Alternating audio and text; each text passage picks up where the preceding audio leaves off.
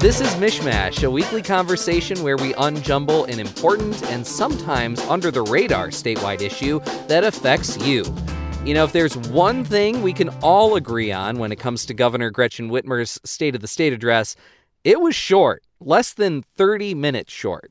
It was so surprising to me how short it was. And the poor TV anchor who I was watching the State of the State speech on, it was over and it cut to him and he looked startled. He was just like, well, that was the State of the State, everybody. And yeah, it was a very different year. You know, not only was it very short, a big part of what made it feel so different was that she was talking into a camera instead of in front of a live audience of, more than 100 lawmakers and their guests in the state capitol. So there was really no big applause lines, no standing ovations, which do tend to take up a lot of time. But, in the time that she had, she didn't really focus on a laundry list of detailed proposals. Instead, she was really going for more of like an inspirational tone. She wanted to talk to the people that were tuning in that we are, getting rid of the dumpster fire that was 2020, and we are going to look at a more hopeful and bright 2021.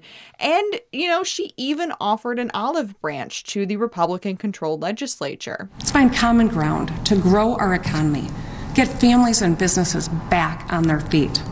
It starts by ending the pandemic. The health of our economy is inextricably linked to the health of our people.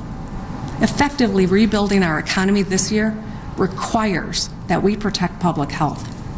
And that hurdle is cleared easier and quicker if we work together. So I gotta admit, Cheyna, I was actually a bit surprised about how passive she was in this speech toward Republican lawmakers who just earlier that same day blocked 13 of her appointments and just got done giving her this ultimatum that they said they would withhold state aid to schools, of all things, unless she gave up her pandemic powers.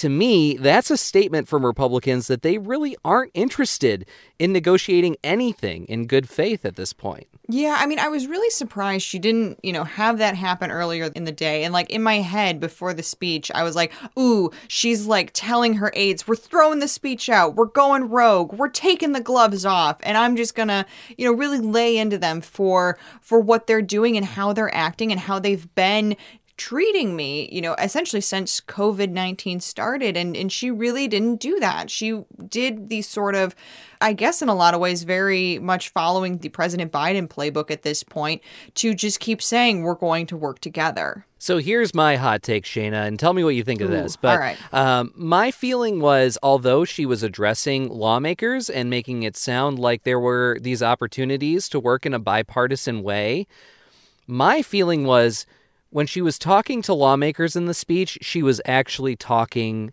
to you and me, to residents, to Michiganders, by essentially trying to look like the adult in the room, that she was trying to draw a contrast by not engaging in that way with lawmakers, especially right after they had done these things and really sort of, lit that kind of fire in Lansing. That's my feeling about it. Yeah, and I think you're probably right on with that. I think that she has really many times when things like this have happened, where Republicans have given her so much pushback, she has really focused on her message being, it is my job to keep Michiganders safe. And us, with our grit and our toughness, we are going to get through this, and we're going to get through this together. And I think that, that is, as you said, very in keeping with what she has been doing all along. Now, none of this is to say that there is 0.000% chance of anything happening in Lansing this year in terms of the governor and the legislative Republicans working together. I mean, maybe for the criminal justice reform or the budget or vaccine distribution. I mean, those are areas where they've been able to reconcile in the past and come together, and maybe there's more of that in store this year. We are not gazing into any crystal balls here, but it just feels like the relationship and the atmosphere in Lansing, as it is nationally, is more deteriorating than getting better right now. So that is where we're sort of left. It's going to be really, really interesting to see if maybe the fact that this is a non-election year, maybe that helps the scenario a little bit. But, it will not be easy. This will be a long year in Lansing, I think, regardless of any of that. So we're keeping it short and sweet on MichMash. That's all for this week. I'm Jake Neher. And I'm Cheyna Roth. Thanks for tuning in.